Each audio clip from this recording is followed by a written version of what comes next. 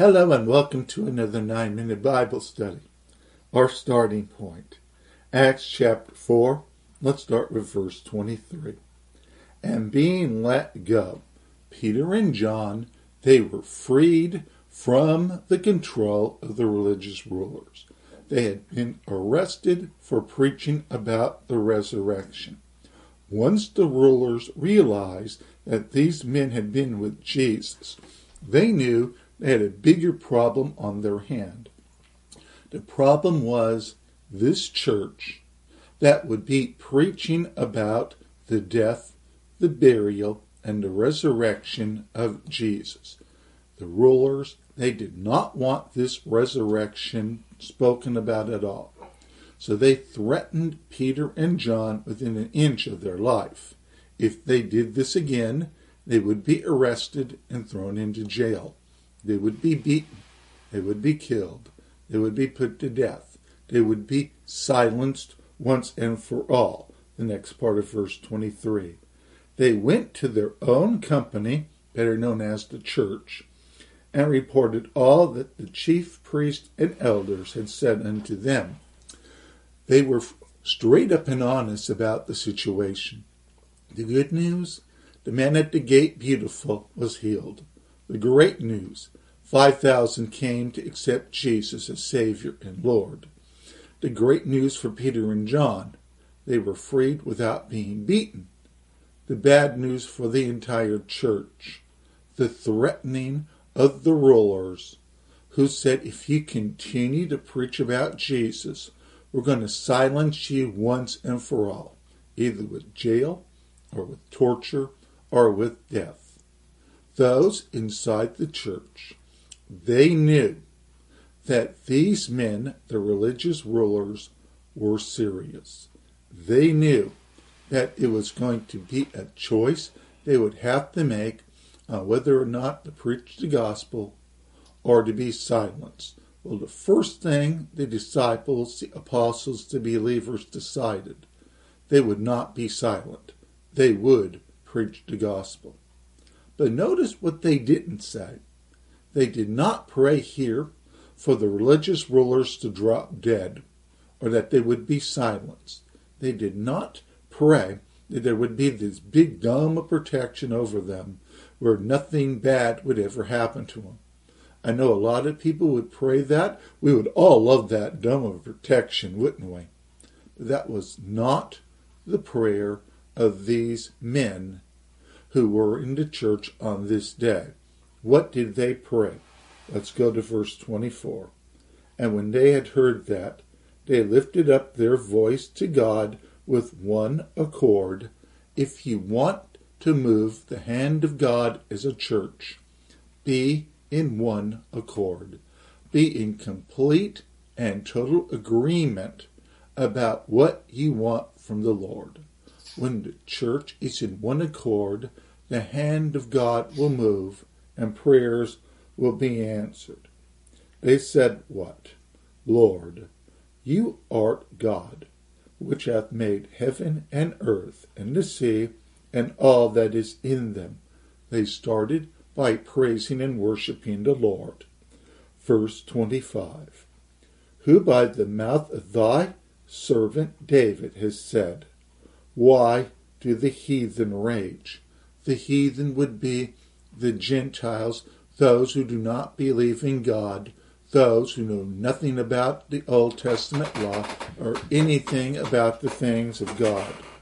The people in the next line, that would be the children of Israel. Those are the ones who knew the law. They knew about the prophecies concerning the Christ. They imagined vain things against God. How? Verse 26. The kings of the earth stood up, and the rulers were gathered together against the Lord and against his Christ. This was prophesied in the Old Testament, how the Gentiles and the Jews, the kings of the time and the religious rulers, would be in agreement to put to death the Son of the living God.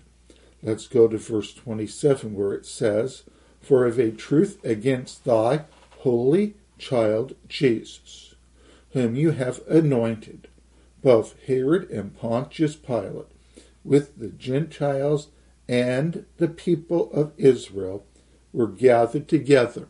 Why? To put Jesus to death. Now keep in mind that the rulers, both Gentile and religious, they were of the mind that if they could kill Jesus, they would permanently silence him once and for all. They did not realize that they would only be fulfilling the plan of God for that hour. Verse 28. For to do whatsoever thy hand and thy counsel determined before to be done. Everything that happened on Calvary happened because it was the plan of God. The plan of God was to atone for our sins, to pay our sin debt once and for all. The blood of the Lamb of God, Jesus, had to be shed, and it was. Our sins were forgiven by the shed blood of Jesus. How do we know this? God raised Jesus from the dead. Everything that happened at Calvary, it happened for a reason, for our atonement. Now, what was the apostles setting up here with this first part of the prayer?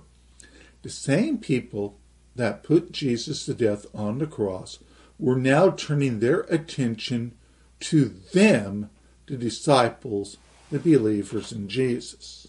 And they were going to silence them once and for all. Now, as we mentioned, the prayer is not going to be the lightning on their heads or a dome of protection or anything like that. Notice what they said. Verse 29. And now, Lord, behold their threatenings, and grant unto thy servants that with all boldness they may speak thy word. What they prayed for was boldness. The boldness of the Holy Ghost in preaching the gospel message. Why did they pray for this? Because they wanted to see everyone saved. They weren't praying for anyone's death. They weren't praying for anyone's punishment. They were praying for their salvation. And with the word of God being preached, that would happen. They wanted to preach the word so souls could be won to Jesus. If you think about it, the best way to make sure persecution stops is by winning so many people to Jesus that the persecution naturally stops. They wanted to preach the gospel. Our call as believers in this age is for a boldness to preach the gospel message so souls may be won to Jesus. Our first desire should be holy boldness. Why? So we can see the lost brought to Jesus. That only happens with the anointed word of God being preached. And we will pick up with this in our next lesson.